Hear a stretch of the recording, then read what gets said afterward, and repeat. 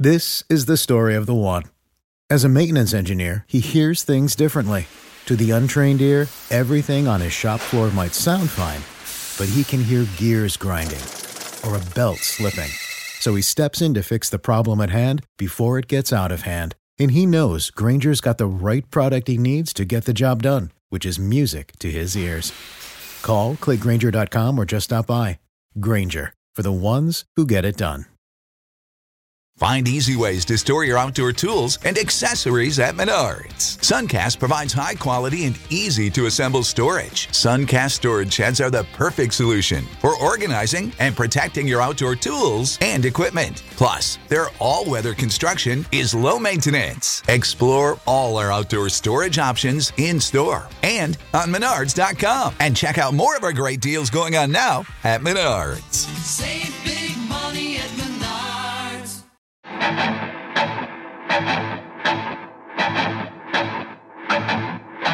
Hey, welcome in, addicts. Patrick Allen here for another Arrowhead Addict podcast.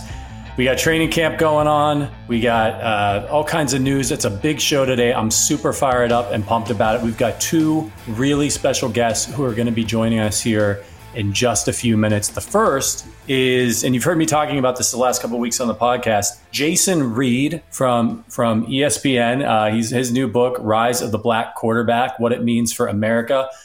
Just finished this. It's absolutely fantastic read. It's available now. There's a link in the description. We'll talk about it in a little bit with Jason himself. It's a great book.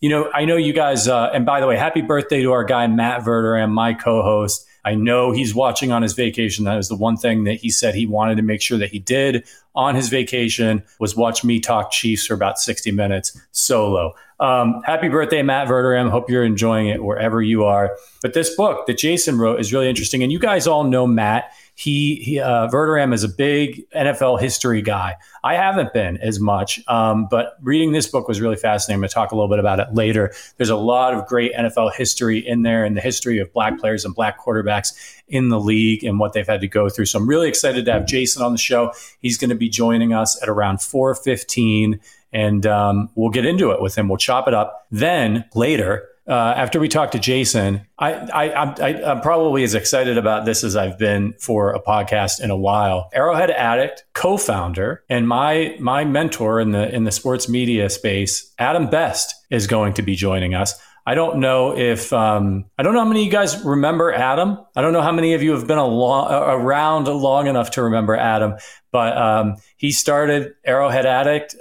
This was before there was a fan-sided network. It was just Arrowhead Addict, and he started it with his brother, Zach, way back in 2007 on April Fool's Day is when Herm Edwards was the coach. King Carl was still around. So super excited to have him kind of come out of retirement, if you will, and join me to talk a little Chiefs. I've been after him to get him on this podcast for a while. So he's going to join us here at about 4:30, and we're going to talk about training camp. We're going to talk about Orlando Brown Jr. coming back, Frank Clark, the wide receivers, a bunch of other topics. So before we get to that, though, I do have to let you know that the Arrowhead Addict podcast is brought to you by the Kansas City Beer Company. KC Beer Co. is the largest locally owned brewery in Kansas City, and it's also the only brewery in KC to focus on German beer styles. They actually brew their beer according to the German purity law of 1516 using only 4 ingredients: malt, hops, water, and yeast. And it's absolutely delicious.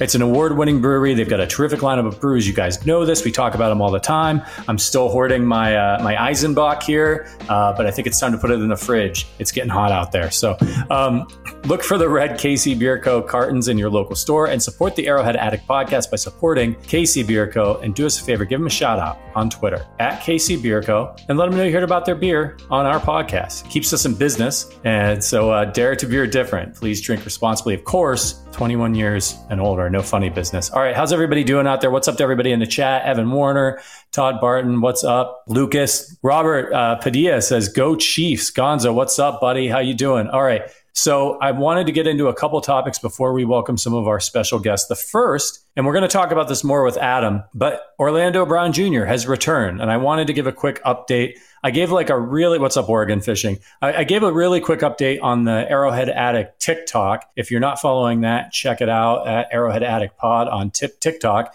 That's a great way for us to give kind of little quick updates in between podcasts. So as you know, Orlando Brown Jr. came back, and we were getting a lot of noise out of Orlando's camp, which was essentially that, hey, he's willing to hold out. This holdout could go into the season. And we talked about it a little bit on the podcast. And Verderam's contention was, hey, I don't think he's going to miss any games. He's going to play under the franchise tag because this franchise tag is going to pay Orlando Brown Jr. More money than he's made in his entire NFL career. And I was making kind of the same point and saying that I didn't think it really made a lot of sense for Orlando Brown Jr.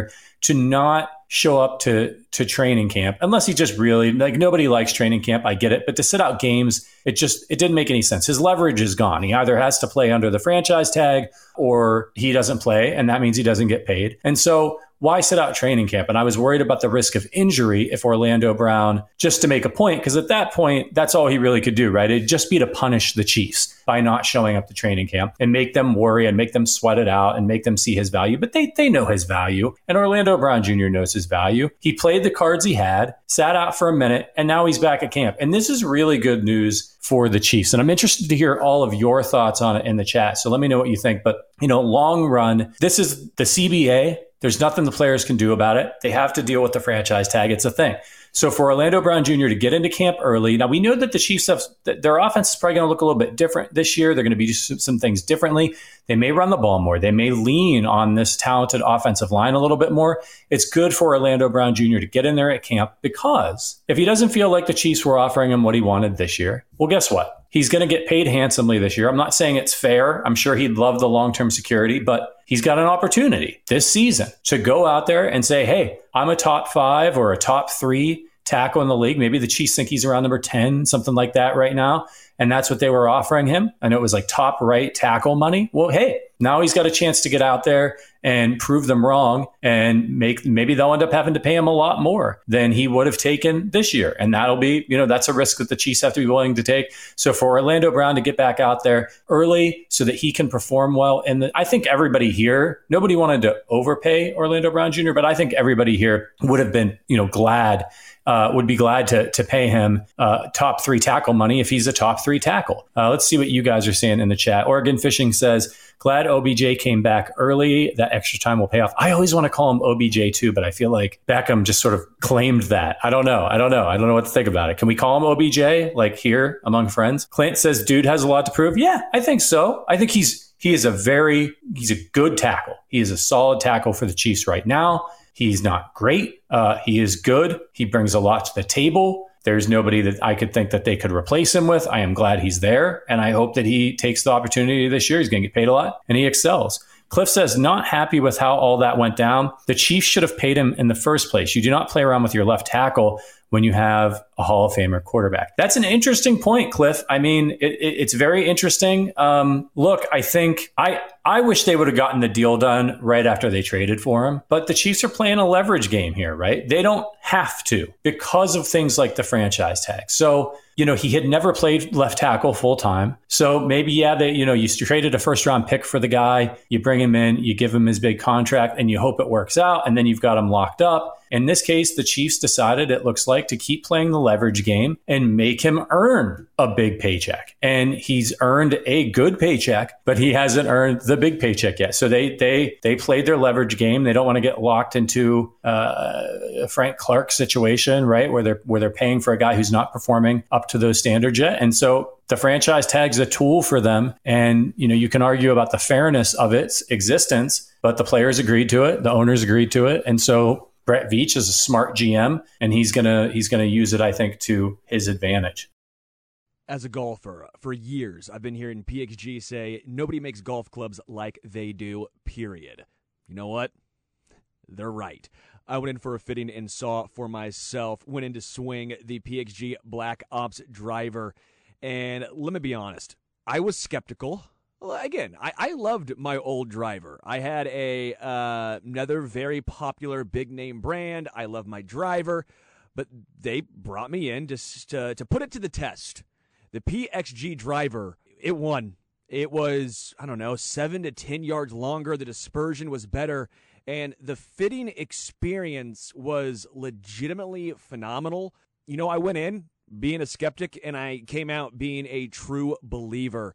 It feels like a premium club in your hand, and not just that. The ability of the actual fitting process blew me away. We went from extra stiff to regular stiff shaft. We tried out different weights on the shaft. We tried different shafts in general. We were messing with the weights in the driver, going from a 10.5 degree driver down to a 9. As someone who has a high launch angle, who gets a lot of loft and height on their ball, I needed something that was a little lower, so we moved the weights to the front of the club. It was such a wonderful experience.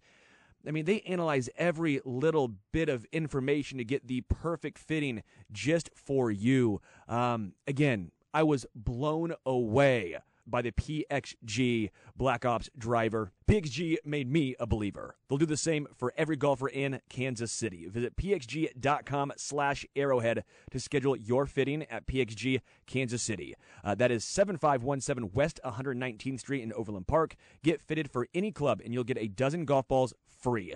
That's pxg.com/arrowhead to schedule your fitting. pxg.com/arrowhead. Limit 1 dozen golf balls per person. Promotion ends June 30th. Other terms and conditions may apply. See store for details. This is the story of the one. As a maintenance engineer, he hears things differently. To the untrained ear, everything on his shop floor might sound fine, but he can hear gears grinding or a belt slipping. So he steps in to fix the problem at hand before it gets out of hand. And he knows Grainger's got the right product he needs to get the job done, which is music to his ears. Call, click Grainger.com, or just stop by. Grainger, for the ones who get it done. When you need mealtime inspiration, it's worth shopping Kroger, where you'll find over 30,000 mouth-watering choices that excite your inner foodie. And no matter what tasty choice you make, you'll enjoy our everyday low prices, plus extra ways to save, like digital coupons worth over $600 each week. You can also save up to $1 off per gallon at the pump with fuel points. More savings and more inspiring flavors make shopping Kroger worth it every time. Kroger, fresh for everyone. Fuel restrictions apply. Let's see. We got one more comment from Ready Whip. I hope you all appreciate Orlando Brown Jr. coming back. That would have really sucked not having him for this gauntlet of a schedule. Yeah, I mean, look, I don't think there was ever a chance that he wasn't going to play this year. But the fact that he's not coming back like after the third preseason game or something, and then like he's not all stretched out and like he blows out a knee or something, like knock on wood, I would rather have him, ramping up to be ready for the season, working with the trainers, all of those things. I'm sure he was in great shape, but you guys know what I mean. Ready Whip says, I don't like how fans are so quick to rip a player because they don't do what they want. I agree. I am very pro player. I think they should make as much money as they want. I don't think that they owe the team anything other than to go out there and play their absolute best and fulfill the terms of their contract. So in this situation, he wasn't under contract with the Chiefs. And he played. I don't blame him for playing the leverage game and doing exactly what he could to try to get what he wanted. It didn't probably work out in this case. And he's betting on himself this year. He could have a career-ending injury or something like that. He's betting on himself. More power to him. I hope he goes out there and kicks ass and protects Pat and blows it up in the running game and gets himself a nice big contract next offseason. And the Chiefs don't have to worry about their left tackle for the next decade or so. Jason Reed coming up here in just a couple of minutes. But I also wanted to talk a little bit about Frank Clark. And again, we're going to get to Frank and get Adam Best's opinion on this as well. If you haven't been watching the news out of training camp, I know everybody was kind of annoyed when the Chiefs brought back Frank Clark because they felt like he hadn't lived up to his contract. And he hadn't, right? He hadn't, based on what he was getting paid as far as production on the field. But there's some news around Frank Clark. And I've got some good quotes here from his interviews this week in training camp. Apparently, after last season was over, Frank had a conversation with Andy Reid. And Andy Reid was very honest with him. And I think a lot of people were surprised that Frank was brought back. They thought for sure he was going to be cut. The Chiefs could save money. But at the end of the day, I don't know that all of the options were there for them to shore up the pass rush in the way that they may want. And maybe it was keeping Frank Clark around and getting him motivated was viewed as one of their better options, at least for this past offseason. So here's what Frank said about his conversation with Andy Reid. It was flat out. I know the type of player you are. This is Reed speaking now. I know the type of player you are. You know the type of player you are. You didn't show that last season. Flat out, Clark told reporters Saturday of Reed's message to him. That's kind of the great thing about Andy Reid. Players really like Andy Reid. When we know this, we've heard it. He's a player's coach. They feel supported by Andy, but Andy is able to build up equity with these players where he can have these frank conversations with him. And you might remember a guy like Todd Haley. Well, Todd Haley, when he was coach of the Chiefs, he tried to be straight up, Bill Parcells to these players. And not everybody, but a lot of players didn't like him. It didn't work out. It caused toxicity in the locker room. So Andy's able to go to a guy like Frank and basically be like, you didn't live up to the expectations we have for you. We've got big goals around here. And I don't know if he said this exactly, but like, if you want to be back here, we need to see something for you. And to Frank's credit, he took that information to heart. Here's what he said. I stopped drinking liquor. Alcohol is a big factor in a lot of things as far as weight. That cut, it is all sugar. So at the end of the day, I stopped drinking liquor right after the season, honestly. It was February when I was sick, having stomach problems and gastrointestinal problems,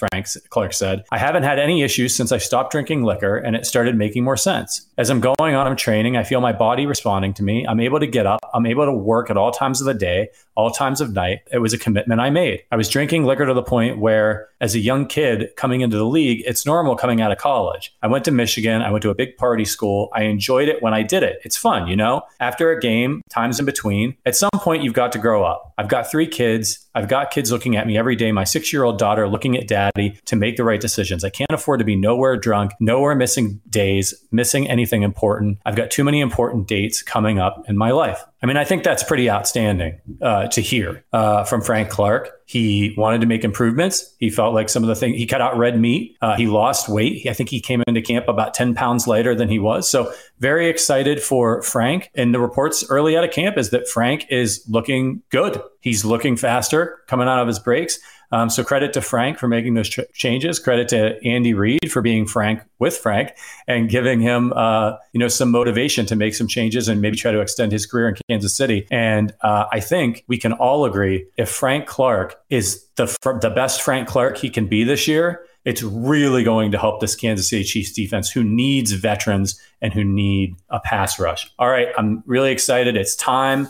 I set this up for you early in the show, but we've got a special guest here to talk about his new book. And we welcome Jason Reed, senior NFL writer for ESPN and Anscape, formerly The Undefeated. Anscape is a Black-led media platform dedicated to creating, highlighting, and uplifting the diverse stories of Black identity. Jason is here to talk to us about his outstanding new book, Rise of the Black Quarterback, what it means for America. I've just finished the book, been reading it for a couple of weeks now. It's just absolutely excellent. And I know you've probably been making the rounds and promoting it. How are you holding up? Oh, you know what? I mean, hey, this is what you have to do. And the thing that's so encouraging and really very gratifying is when people tell you that they've read the book and they like it. And, you put so much time and effort into something like this and people trust you with their stories. You first and foremost want to tell their stories in a way where you have then rewarded that trust and you hope that people like it. Yeah, absolutely. And I was wondering as I was reading it, because it's very clear that so much research went into this, I'm sure, especially for some of the historical stuff and the early things in the book. What inspired you to write the book in the first place? And then how long did it take you to complete it? Well, so back in 2019, most football fans know that the NFL was commemorating its 100th season. And I was having some conversations with some people, and it struck me that Black quarterbacks, who for most of NFL history had been the most marginalized group, for decades, generations, they weren't even allowed to play the position. Black quarterbacks in college couldn't play it in the NFL, weren't allowed to. And then it hit me that going into that season, Patrick Mahomes, as a first-year starter, threw 50 touchdown passes and won the league MVP award. Lamar Jackson got in there for Joe Flacco late in the season, turned the season around for the Baltimore Ravens, and he was going into his first full season as a starter. Patrick Mahomes was going into his second full season as a starter. You had Dak Prescott, who was established in Dallas, Russell Wilson, who was established in Seattle. Obviously, he'd already won a Super Bowl.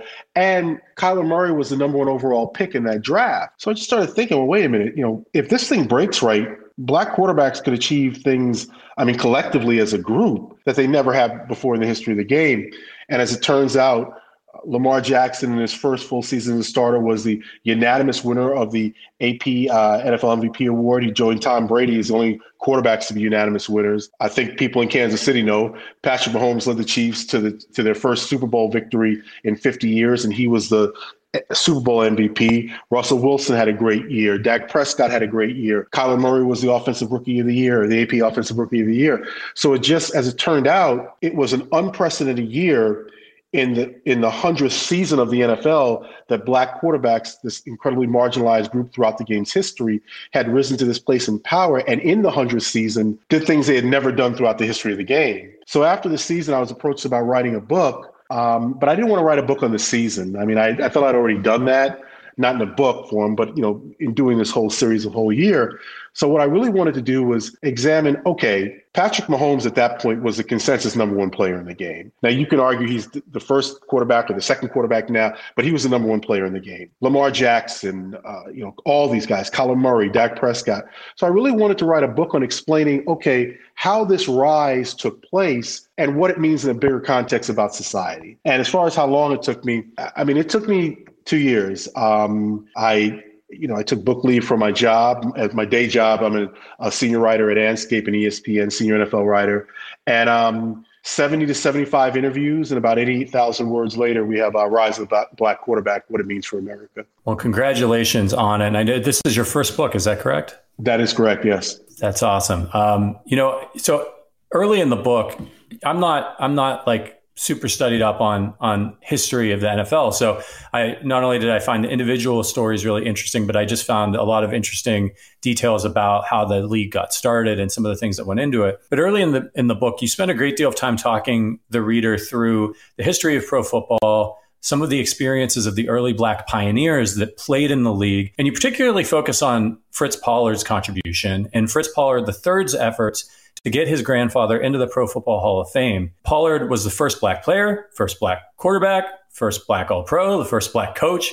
And yet when his grandson phoned Hall of Fame voters, many of them knew very little about Pollard and his contributions to the game. Can you talk to our listeners a little bit about why that was? Yeah, well, Pollard's story was largely lost to history. He as you so correctly pointed out, he was the first of so many things when the NFL started back in 1920, and he had this great rivalry with Jim Thorpe, the great Native American athlete and the star of the 1912 Olympics. And the first year, he celebrated for his success and the rivalry with Jim Thorpe. But, what happens in the NFL is there's a 12-year ban from 1934 to 46. There are no black players in the game. And what happened was the Great Depression in America, the feeling among the owners was, why are we giving these jobs to black men? And the emergence of Red Grange, the great college star from Illinois who came into the league, it gave owners this white star that they could market around. So the league really didn't want to have anything to do with black players. So really,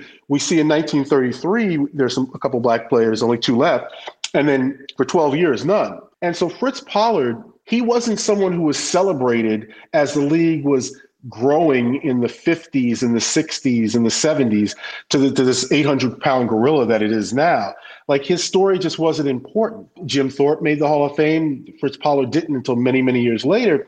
And when Fritz Pollard's grandson, Fritz Pollard III, was on this campaign to try to help get his grandfather in the Hall of Fame, when he would talk to Hall of Fame voters, they didn't know of him because Fritz Pollard was written about in the black press at the time, the Negro press as it was known at the time, the newspapers that would cover the NFL.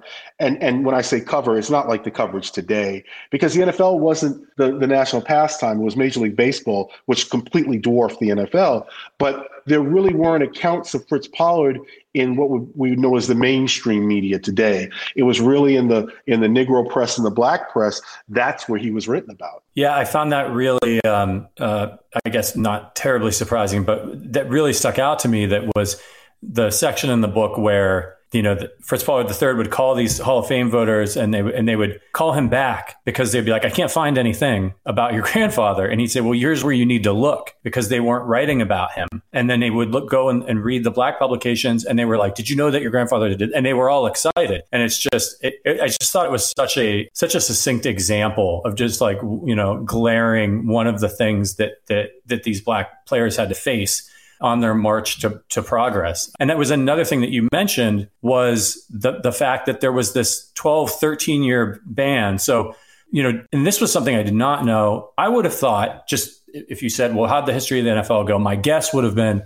so like the country was a lot more racist back then. It probably took players of color a while to start working their way into the league. But I was really surprised to find that players of color helped build the very early foundation of the NFL. And then they just cut them out of it in 1933 for 12 or 13 years. And you write in the book, I was angered and shocked at that. And you write in the book that there was no documented proof that the owners conspired to set up a color barrier. But then you had owners like Art Rooney of the Steelers and George Halas of the Bears denying it. Is there any doubt in your mind that this was intentional? No, not at all. I think that just the fact that, years later, executives were asked about this. Oh, there was no racial animus. No, nothing like that.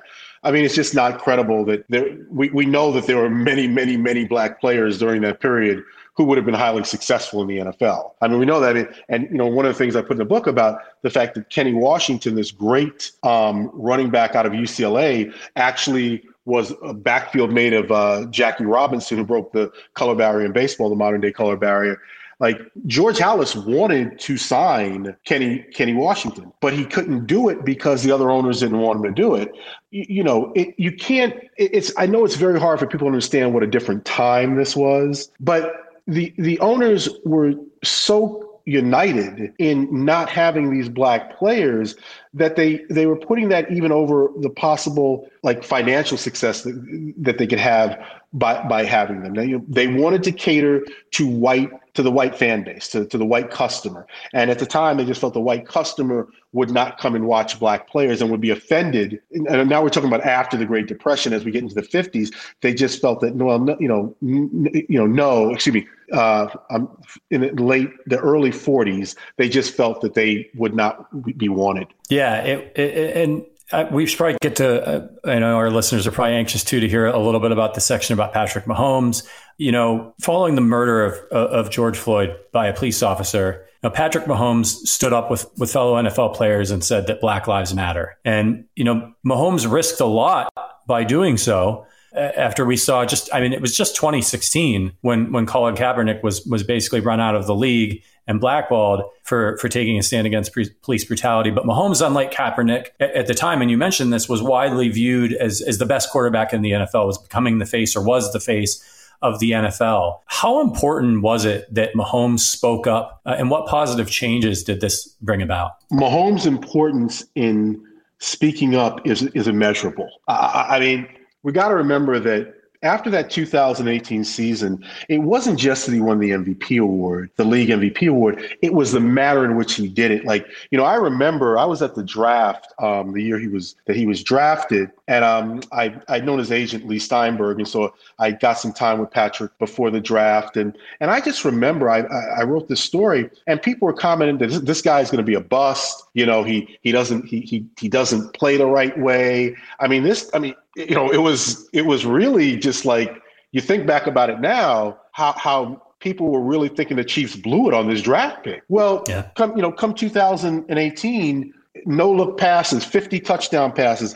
And I hate to do this because I don't want to get Chiefs fans upset and bring back bad memories, but if Dee Ford doesn't jump off sides, you could have been looking at back-to-back Super Bowls. So then the next year, he leads the Chiefs to 3 double-digit come-from-behind victories in winning the Super Bowl and the Super Bowl MVP. So that offseason, there is no question. Patrick Mahomes is the guy. And, I remember at the Super Bowl in Miami, he was asked a question about being a black quarterback, and he gave such a thoughtful answer about it that, hey, look, yeah, my dad is black and my mom is white. I'm a black quarterback, but what I represent shows that kids can accomplish whatever they want to do in it. And I remember thinking wow, that's really a thoughtful answer. So George Floyd is killed by police officers in Minneapolis. He's watching Patrick, he talked to me for the book. He's watching this on TV and he feels compelled to do something. But we got to remember who he is now.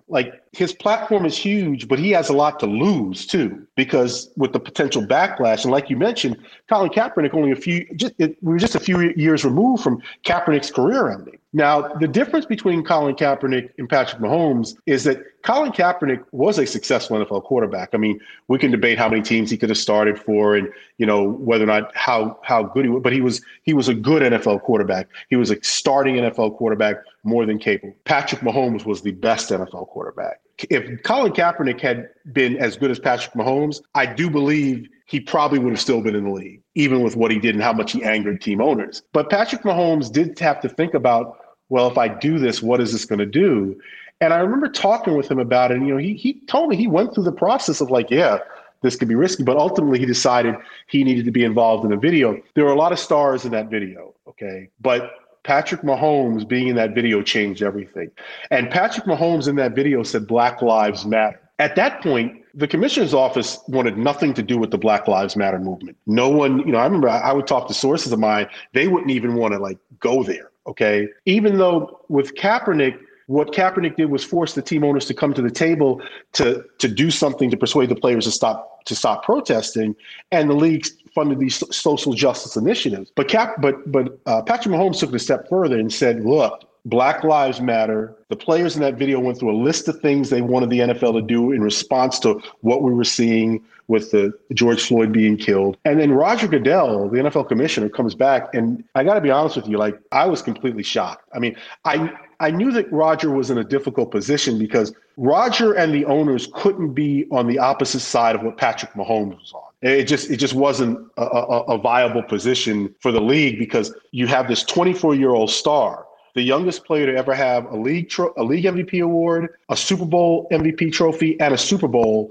at 24 years old. If the league had come out against him, it would have been just catastrophic. So Roger Goodell goes on this video and basically agrees to everything the players want and said Black Lives Matter. That's when I understood the power of Patrick Mahomes. That's when I understood the power of his platform and his success. And it hit me, wherever Patrick Mahomes winds up when his career is over, he's already the greatest black quarterback to ever play. Because the power of what he was able to accomplish, no one else could have done that.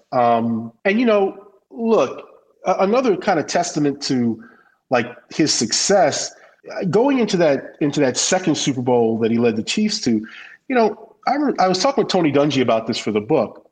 Patrick Mahomes is so great. He got everybody to forget that the Chiefs' offensive line was decimated. It was, you know what I mean? It was like no one. What Tony Dungy said to me is, everybody thought, well, Patrick Mahomes will just make it okay. But football logic just tells you, both of your starting tackles are out. You got backups at key spots. So Patrick Mahomes, and I know I'm long-winded here, and I'll try just to get to the end of it. We can listen to anybody talk about Patrick Mahomes for as long as they want. Okay, yeah, I got to know my audience. In talking, I talked to so many. I'm very appreciative because Patrick gave me time for the book, and I honestly feel I could not have written this book without him. Okay, but in talking to the pioneers, guys like Doug Williams, the first black quarterback to win a Super Bowl and the game's MVP award, Warren Moon, the only black quarterback enshrined in the Hall of Fame, James Shaq Harris, the first black quarterback to start in the Pro Bowl in a playoff game, and the late Marlon Briscoe, who just passed away. What they all told me separately in my interviews was they always felt that if they just got the opportunity, they being black quarterbacks, to compete, not even on a level playing field, but on a playing field that was a little more level, that eventually one of them would rise up and become the greatest quarterback in the league at that time, for a moment in time. And what Patrick Mahomes is the manifestation of the hope of all the old timers and the pioneers that if they just got an opportunity, one of them would show that a black quarterback could be the absolute best. And that's what Mahomes has done. He certainly has. And I think, as you read the book, and Mahomes' chapter is the last chapter before the epilogue. And I think that it's well placed. And you really see that as each chapter goes by, the next group of players are standing on the shoulders of the men that came before them. And many of them, some of them started a couple of games at quarterback or didn't even throw a forward pass, but it mattered. It mattered to the people that were hearing about it, that were watching and saying that I could do it too. And then to get to where we are with Patrick Mahomes is a great sign of progress. We know there's more in the coaching ranks. There's a lot more in the executive ranks that still needs to happen. But I encourage anybody who's listening right now or listens to this later check out this book. It's super enlightening. It's really wonderfully written with a lot of care and detail. And Jason, I could probably do 45 minutes, an hour with you, but I know you're on the book tour. Thank you so much for coming by to talk to us about your book. Guys, the link's in the description. Jason, again, thank you so much for joining us. Hey, thank you for having me. I really appreciate it. Yeah. Well, hopefully we can get you on again this season and talk a little bit more about your work. Hey, listen, anytime, just call me up. I love talking about the Chiefs and Mahomes and, his standing, because so much of what he did and has done is really important for the evolution, not just of black quarterbacks, but for the game. Absolutely. All right. Thank you, Jason. Thanks again. Okay, thank you. Good luck with the book. Yep. Take care. Thank you so much. Bye-bye. Bye-bye. That was Jason Reed of ESPN and Anscape. And thank you, Stacy. Looking for this book as we speak. Yeah, the link's in the description if you guys want to buy. It's just such an interesting read all the way through. If you like history, if you like football, learning about the history of the game. And, there was so much more I wanted to ask Jason about, for everything from Warren Moon purposely slowing down on his 40-yard dash to because of the fear that they would try to force him to play wide receiver, which had been happening to players for years, or other skill position players. Stuff about the people being worried about the thinking man's position, and that black players couldn't play quarterback or center or guard or middle linebacker. There's just such great stuff in here, and it's about it's through some of their voices in the interviews. So to definitely check it out. What's the easiest choice you can make? Window instead of middle seat? Picking a vendor who sends a great gift basket? Outsourcing business tasks you hate? What about selling with Shopify? Whether you're selling a little or a lot, Shopify helps you do your thing, however you cha-ching. Shopify is the global commerce platform that helps you sell at every stage of your business. From the launch your online shop stage to the first real-life store stage, all the way to the did we just hit 1 million orders stage. Shopify's there to help you grow. Whether you're selling scented soap or offering outdoor outfits, Shopify helps you sell. Wherever and whatever you're selling, Shopify's got you covered. Sign up for a $1 per month trial period at shopify.com/try. Go to shopify.com/try now to grow your business, no matter what stage you're in. Shopify.com/try. All right, let's move on and talk some more Chiefs. I am really excited to bring on Arrowhead Addict co-founder Adam Best, my mentor in the sports media industry. Adam, you're back, man. It's been I'm back. A decade of Adam Bestless Chiefs coverage. Just so a little background. As I mentioned, Adam and his brother started Arrowhead Addict in around 2007. And then at very end of 2009, I came along, saw an opening that Adam and Zach were expanding the business of Arrowhead Addict to become Fansided, to become this great organization that employs dozens of people today full time. And they kind of they couldn't run the Chiefs site anymore. They were creating a new business, and I was fortunate enough to be hired to start working on that website and fell in love with this industry and covering the Kansas City Chiefs. So I'm eternally grateful to you, Adam, for everything you did for me and my career. How's it feel, though? It's been that long, December of 2009, since you were regularly talking about the Kansas City Chiefs. Do you miss it? I do miss it, man. I'm as pumped as Chris Jones in the fourth quarter of the AFC Championship right now. But I have to say that interview, that's a tough act to follow. I got goosebumps when Jason was talking about Mahomes and what he means to the league, and we're just so lucky to have that dude. And when I was running at Arrowhead Addict with my brother, we had Brody Croyle. We didn't have Patrick Mahomes. We had Brody Croyle. We had Tyler Thigpen. We had Damon Heward, King Carl, Herm Edwards, who I called Harm at the time. I actually liked him being bad. I don't know how you guys cover them now. They're so good. But back then you could play armchair GM. You could crack jokes. It was just a different time. But I walked so you guys could run, I guess. That's right. They stunk most of my tenure on the website as well when I was editor. We made the playoffs once. And you're right. Matt Castle, right? Matt Castle, Matt Castle, Tony Moiaki, Dexter McCluster.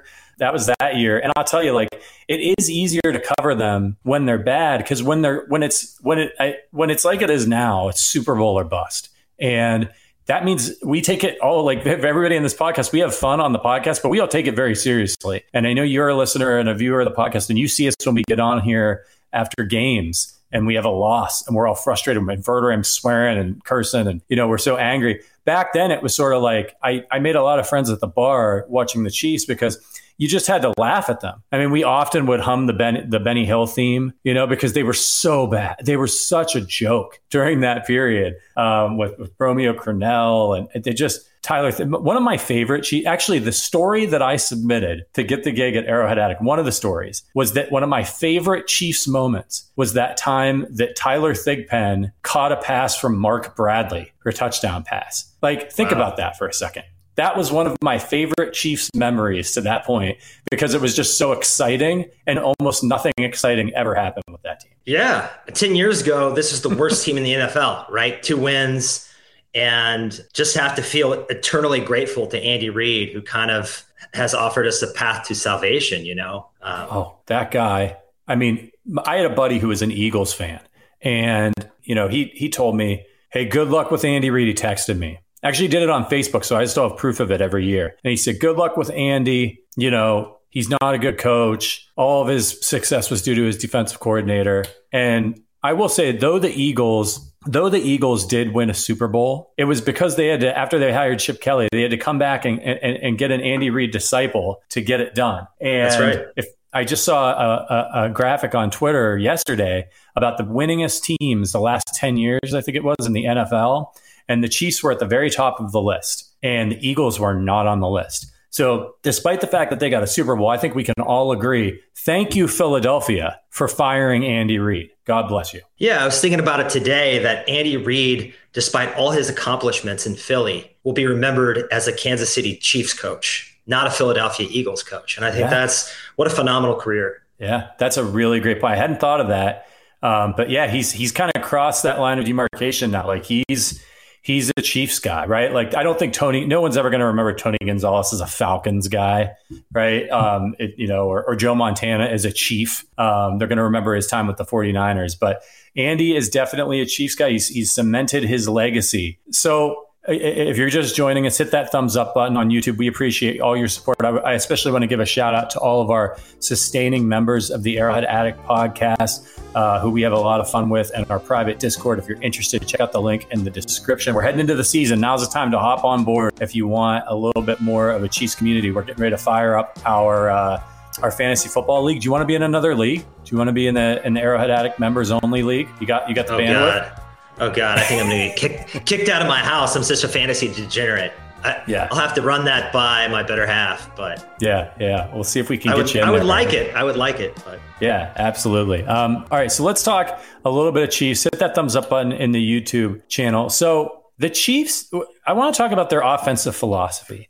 When you have a guy like Tyreek Hill and a guy like Patrick Mahomes, you got to play a certain way. You just have to. You have to try to get the ball into Tyreek Hill's hands. You got to try to get the ball into Travis Kelce's hands, and everybody else at that point is an afterthought. Well, that's not the Chiefs that we're looking at this year. They still have Kelce. Teams know they have Kelce. He's going to get a lot of attention, a lot of love from defenses this year now that Tyreek Hill is gone. Are we, in your opinion, going to see a completely different philosophical approach to the Chiefs offense this year? This is still Andy Reid, right? This is the guy that kind of pioneered the heavy passing in neutral game script situations. So that's who he is. That's his DNA. I don't think we're going to see a dramatic change, but we are going to see a shift. Previously, there's been an emphasis on sort of speed receivers these last few years and a finesse running game. And I think we're transitioning to a more physical receiving core with an equally more physical running game. And what was missing last year in the playoffs,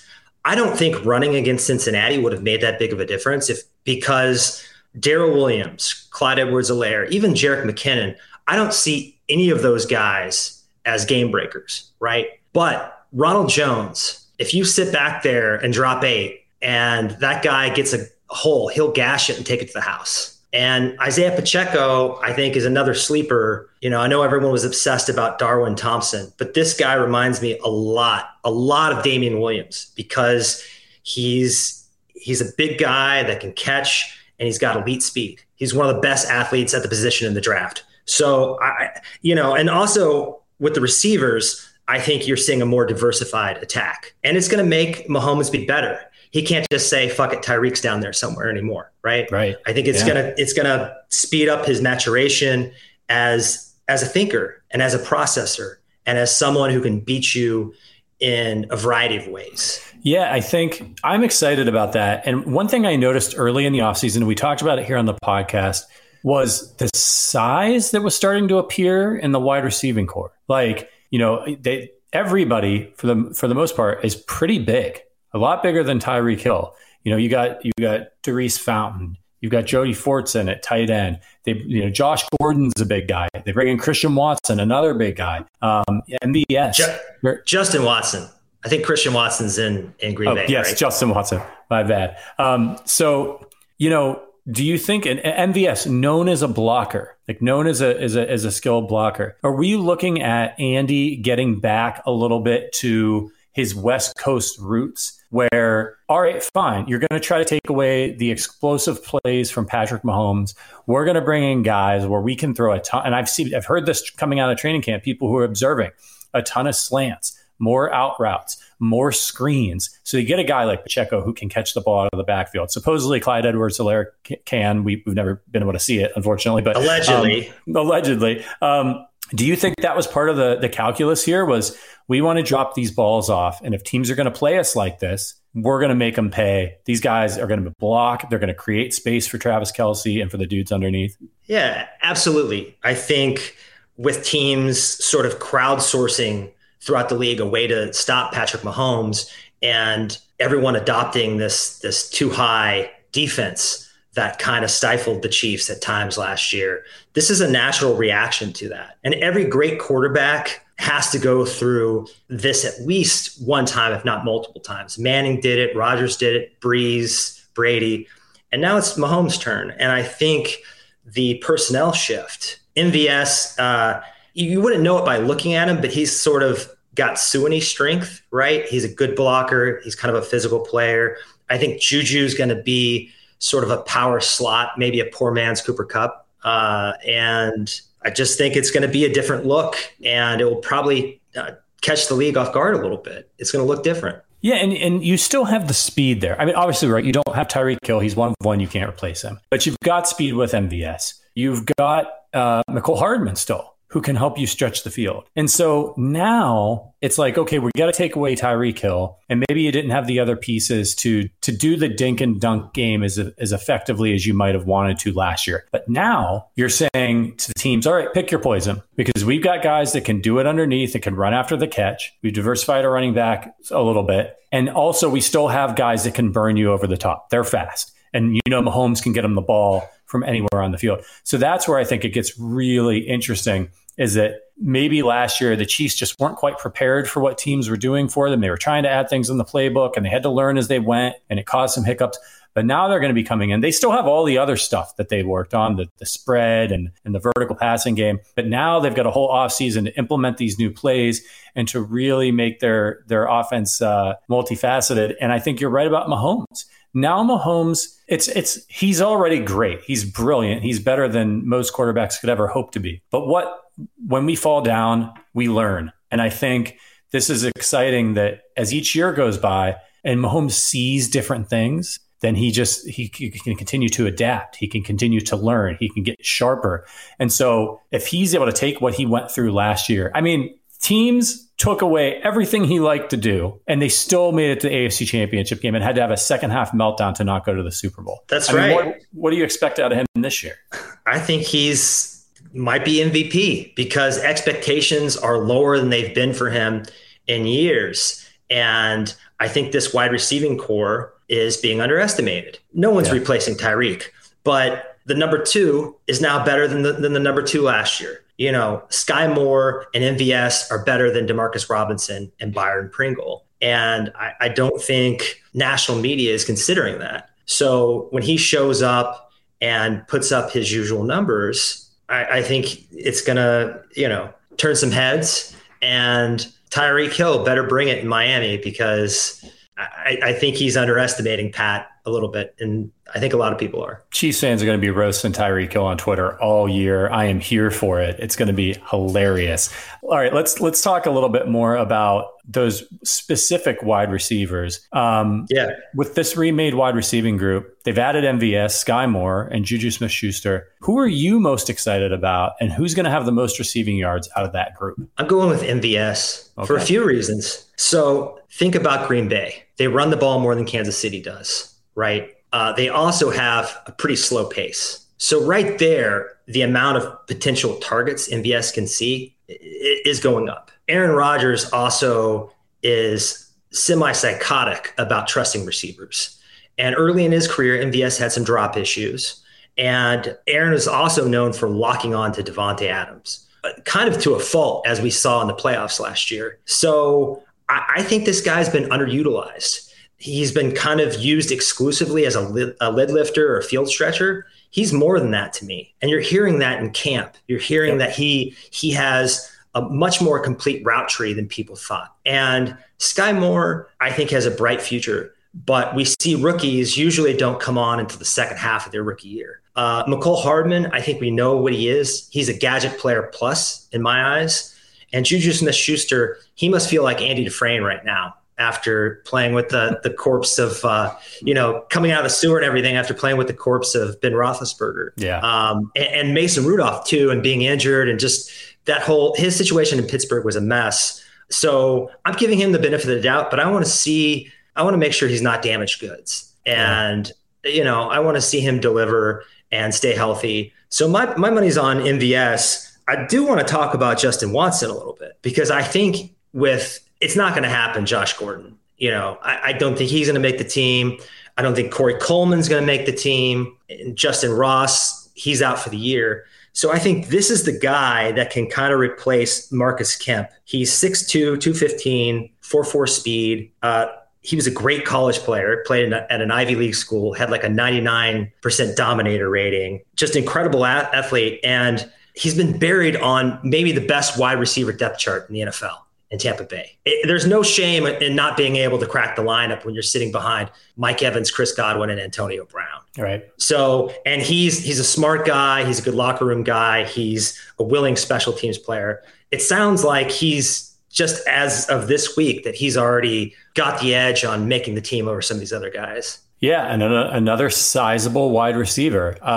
Really interesting stuff about MVS. We talked about it on the podcast a few weeks ago, some interviews he gave where he talked about how the Chiefs weren't just treating him as a deep threat and they were using him in different ways. I did see some reports, I think today, out of a little, he's still got some drops issues, it sounds like, in camp. Now, let's cut him some slack. He's learning Mahomes and new offense and all those things. So, as long as he cleans it up by the season, it seems like it has been a little bit of a long-term issue for him. But I'm going to go with Juju. I just think Juju Smith-Schuster, and I love your Andy Dufresne reference. He crawled through a river of shit and came out clean on the other side. And, he made a big mistake probably going back to Pittsburgh last year, and it cost him, and he got injured. But now it's a benefit for the Chiefs, because he's the most accomplished receiver other than Travis Kelce of the receiving group.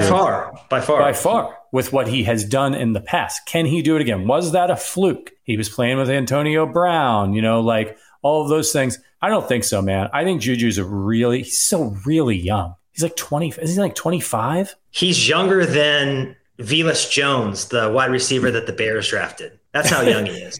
He's really, really young, and now he gets to play with Andy Reid and Patrick Mahomes. Remember, this is a team that Andy Reid took the Chiefs to the playoffs one year when their leading receiver was Jamal Charles.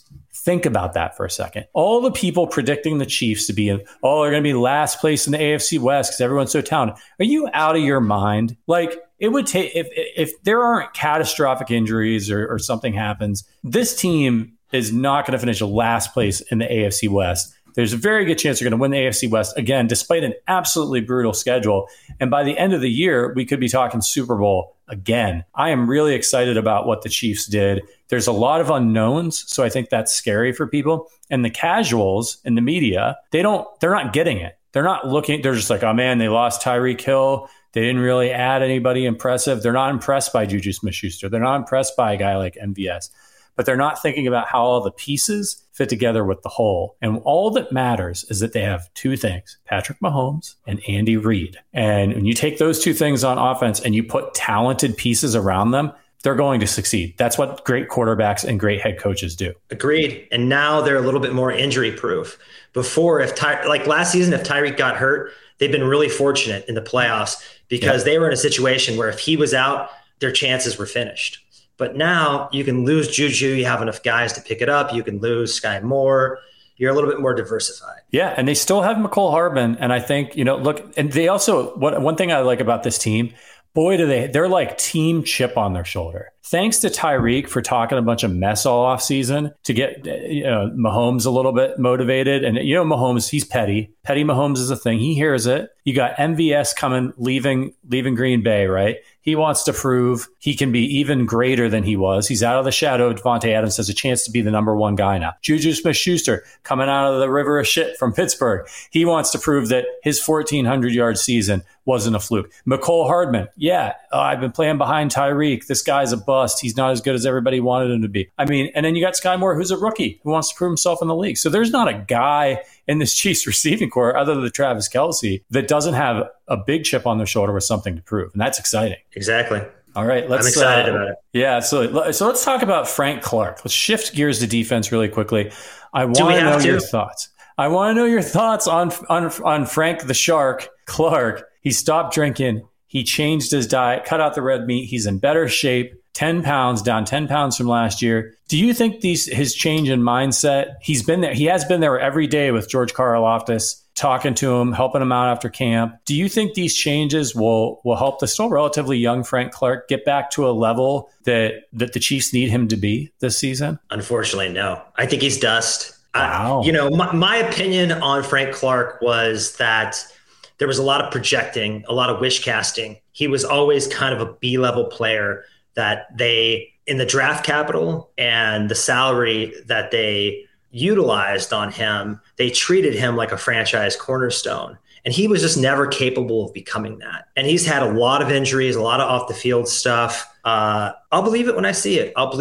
Right now, to me, he's playing, other than a few games last year, maybe middle of the season, he was a replacement level player. So, and I think the Chiefs signing Carlos Dunlap tells you a little bit about where Frank is. It's going to be fascinating. I mean, look, what works out best for the Chiefs is if Frank Clark can have a resurgence and get to, let's say, 10 sacks. If he can get to double digits. And Carlos Dunlap brings you 7-8 sacks. And Chris Jones has a rebound year because of some of the extra help that he's getting. And then you get something out of George Karlaftis. What do you expect out of Karlaftis? How many sacks does he have when the season's over? I don't think he's going to be a high sack guy probably ever, but he's going to be a Tamba Hali type, high motor, consistent, brings it every down, good against the run, just kind of a power player. So I don't think they have a superstar in Karlaftis, but I think they have a solid starter for 5, 6, 7, 8 years, hopefully, if we're lucky. I'm hoping he can pull out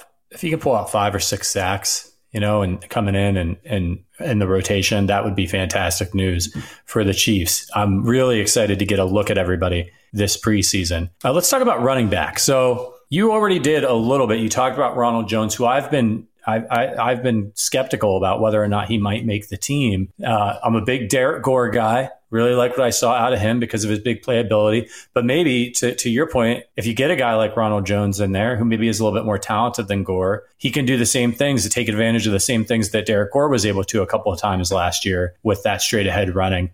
How do you think this group shakes out? Do you believe in CEH at all? I do not believe in CEH. And the better that Jamar Chase and Justin Jefferson and Joe Burrow play, the less faith I have in him. A lot of Chiefs fans will remember Ryan Sims, who played next to Julius Peppers. And you have to be really, really careful about someone who's surrounded by that kind of talent. I'm worried he might have been a complete mirage.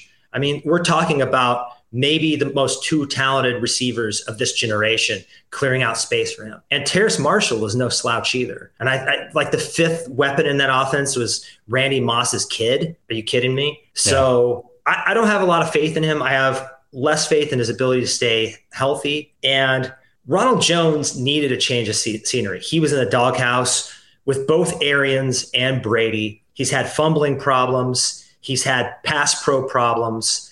And if he can clean that up and just be a adequate receiver out of the backfield, he is such a good straight ahead runner with tackle breaking ability that he adds another element to this offense. So I would expect him to be the leading rusher by season's end. I don't think at Jerick McKinnon's age, we can expect much from him. I'm really bummed for that guy because I think in a different multiverse, right, where he stays healthy and replaces Adrian Peterson or stays healthy in San Francisco under Kyle Shanahan, he's an all-pro level back. But I don't think he's got that much juice left anymore. And I also think he can't stay on the field. So what are you going to do? Not play the guy all season and save him for the playoffs? I think you want some continuity. And Pacheco is apparently returning kicks, right? So I think that's how he might displace Derek Gore in the depth chart. Yeah, that's bad news for Derek Gore for sure. And it could be bad news if they do like Derek Gore. It could be bad news for either Ronald Jones or Jerick McKinnon. Remember, we all love Jerick McKinnon, the way he played last year, his blocking, played really hard. But the Chiefs took their awful sweet time bringing him back. They were in no rush to go back and make sure they brought back Jet McKinnon. That should tell us something. It doesn't mean he won't make the team, but it should tell us something about where the Chiefs' priorities were. They went and they signed Ronald Jones. They waited to bring back Jerick McKinnon. So we'll see how it all plays out. Pacheco, really interesting. I mean, really interesting. Some of the things that you're hearing out of camp, catching the ball out of the backfield. In some interviews before the draft, Brett Veach talked about how he thought there was a lot of athleticism in the running back class and a lot of late round athleticism that was being undervalued. So he waited and he bided his time and he got maybe his guy. We'll have to see how it all plays out. When it's all said and done, who do you think makes the roster? Do you think all four of those guys will be? Do you think they'll keep four and go? I guess it would be five if you count Burton. I do think they'll keep four. I think Gore is the odd man out, and Pacheco has a lot of heat in the. I don't want to say a lot of heat, but he's starting to get considerate heat in the fantasy space. And it reminds me of Elijah Mitchell, how people were feeling about Elijah Mitchell this time last year. Yeah. So I think he's a sleeper, and in my opinion, Rojo is going to be the guy by season's end. That'll be really fascinating if it is. I mean, it's very possible that you're right. And it's who's going to be in there on third downs. Is it McKinnon? Who's going to be doing those pass catching downs, which are not a strength of Rojo? I wouldn't be surprised if we just see a straight up rotation. Who's got the hot hand? CEH, Ronald Jones on first and second down. And on third down, they're bringing in Jerick McKinnon and Pacheco and a rotation there as well. We'll have to see. I don't like that for my Fresh Princes of Hilaire fantasy team that I may have to rename here coming up in a few weeks. You're going to have to rename it. It's going to be a platoon. I think there's no way that this is not a platoon. Yeah, I don't have a lot of faith, but I don't want to let you know what I'm planning to do with my keepers. So, Angry Drunken German says, I'll bet Adam a future Hawaiian shirt on that Rojo prediction. So our pal Angry Drunken German, who has probably the best name of our followers, wants to bet you on this one. I'll have to think about that. I'm not that confident in Rojo. It's more about the other guys than Ronald Jones. And also with this line going from a little bit more technical to a little bit more of a mauler unit, I think he's particularly well suited to run behind this line. So that's part of the prediction, is how good this line is going to be in terms of the running game. Yeah, they need somebody who can just hit the holes, and I do think CEH dances a little bit back there too much and misses them.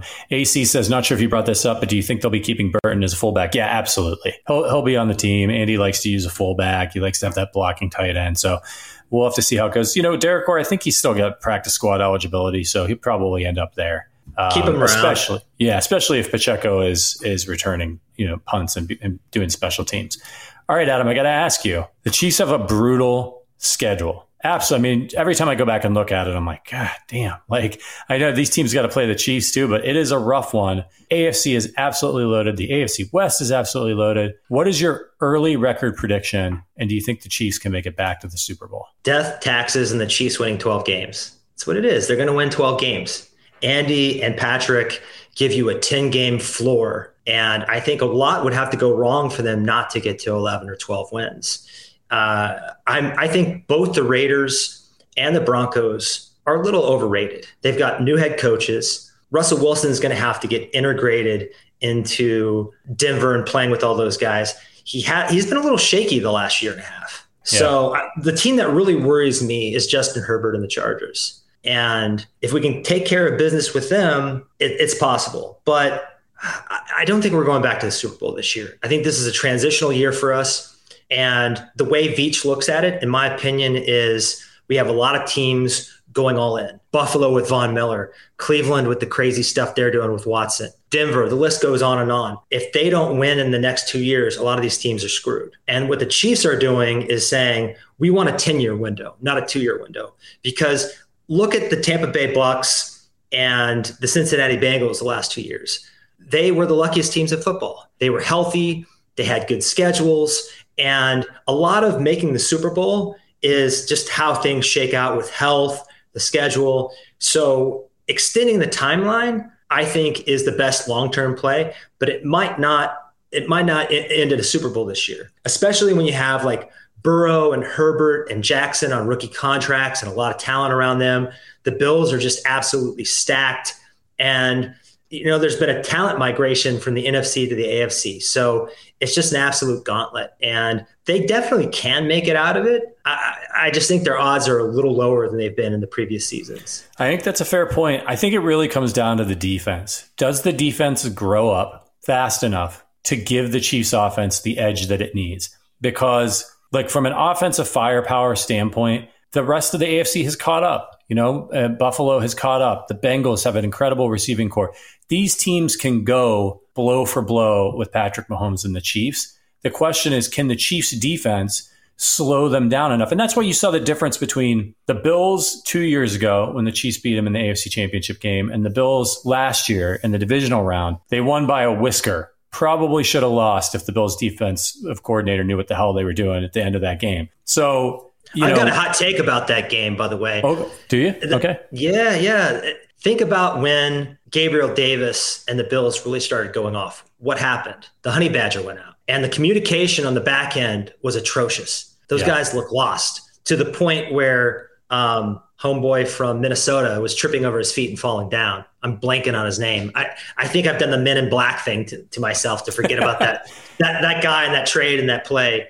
But the defense was also slow. And I think their team speed on defense has been upgraded considerably. And is it just me or did they look slow at the end of the year? Yeah, it was tough because they were going up against the Bills, and that was just like a really hard team to stop. And then, of course, they're dealing. But like we saw it during the season with the Bengals. Like Jamar Chase is incredibly talented, but he was just smoking them all over the place. He got the ball in space. Goodbye, forget it. And they've gotten meaner. He was mossing people. They were Ward was in position a number of times, and just helpless. Jamar Chase was just going over the top and. Yeah, these guys are talented. And that's why I think the Chiefs defense is the key this year.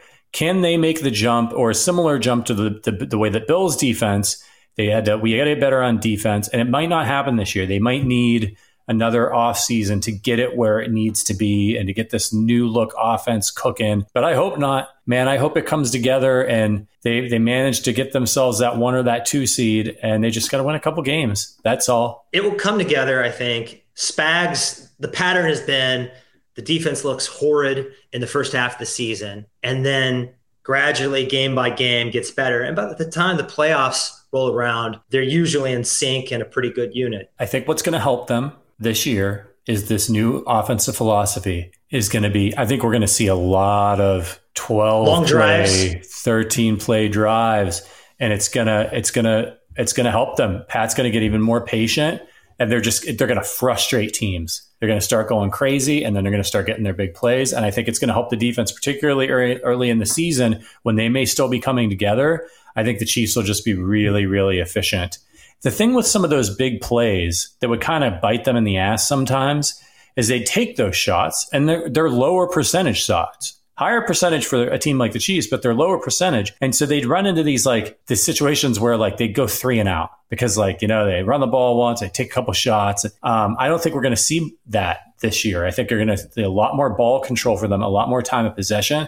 I think it's going to help their defense tremendously. We'll see. I'm going to miss those shootouts though. That Rams Monday night game from 4 years ago. And then the Bills game last year. I think those are the 2 most exciting games I've ever seen in my entire life. And we're in the golden era of Chiefs football. I think it's never going to get as good as it is now. I try to remind myself that. I don't think so, man. Every year with Mahomes and Andy Reid is a gift. So enjoy it. Make sure if you want to go to you want to get to Arrowhead. You never know when stuff like this will come to an end. So if you've been waiting to go to Arrowhead and to experience Patrick Mahomes live, I'm a Cavs fan. I've never seen LeBron play live. I just never got around to it. Right. So that's a big regret that I have, that I never saw him play live and in person for the Cavs. If you guys are NBA fans, so take advantage of this golden era. And speaking of golden eras, is this a new golden era for Arrowhead Addict? Are we going to be able to get you back a little bit more often to talk Chiefs with us? Yeah, I'm still an addict. I'd love it. I love talking Chiefs. My dad and I almost every day have some of the same conversations, but we're just obsessing over Frank Clark or Orlando Brown. That's been the saga lately. So Anytime, man, anytime. We'd love to have you. It's awesome having you back in the fold. Your brother, who you started Fansided with and started Arrowhead Addict with, is still here at the company. He's still my boss. If you could put in a word for me, because I know he doesn't listen to the show, hey, tell him how good of a job I'm doing. Tell him to give me a little bit of a raise. Just give him a little nudge for me. I'd appreciate it. He's pretty sharp, but I'll try to do a little Jedi mind trick on him. Yeah, right. Yes, indeed. Well, thank you so much, Adam, for joining us. And thanks to all of you, the Arrowhead Addicts who support this show throughout the off season. Look, man, we're here. There's football tonight. I know it's the Hall of Fame game. And it's going to be, a bunch of scrubs out there for most of it. And it's the Raiders and the Jaguars. So does it really qualify as a football game? I don't know. But at least the NFL will be back on your TVs tonight. And once it's just the opener, man, from here, the preseason games start. And we're going to get a look at what the Chiefs have been working on and see some of these young guys. And make sure, I'm saying this every show now, light your candles, go to confession, do whatever it is you need to do to put good karma out there so that the Chiefs don't have any crazy fluke injuries. I want to see this whole team hit the turf next in September here, and I want to see them in their entirety. Hall of Fame game is tonight, Angry Drunken German. So open up a KC beer and join us. I'll be on Twitter watching the game. So hit me up. If you're interested in joining the Arrowhead Addict podcast, check out the link in the description. And buy Rise of the Black Quarterback by Jason Reed. That was an awesome interview. I had so much fun, and maybe we'll have him back this season to talk Chiefs as well. I know we're going to have Adam Best back. We got to get out of here. We're at the hour mark. I got guys doing drywall in my house. I got to see what's going on. So appreciate y'all's support. As always, go Chiefs.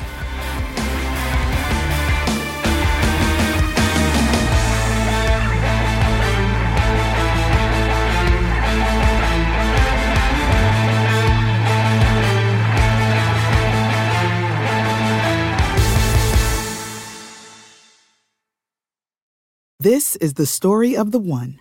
As head of maintenance at a concert hall, he knows the show must always go on. That's why he works behind the scenes, ensuring every light is working, the HVAC is humming, and his facility shines. With Grainger's supplies and solutions for every challenge he faces, plus 24/7 customer support, his venue never misses a beat.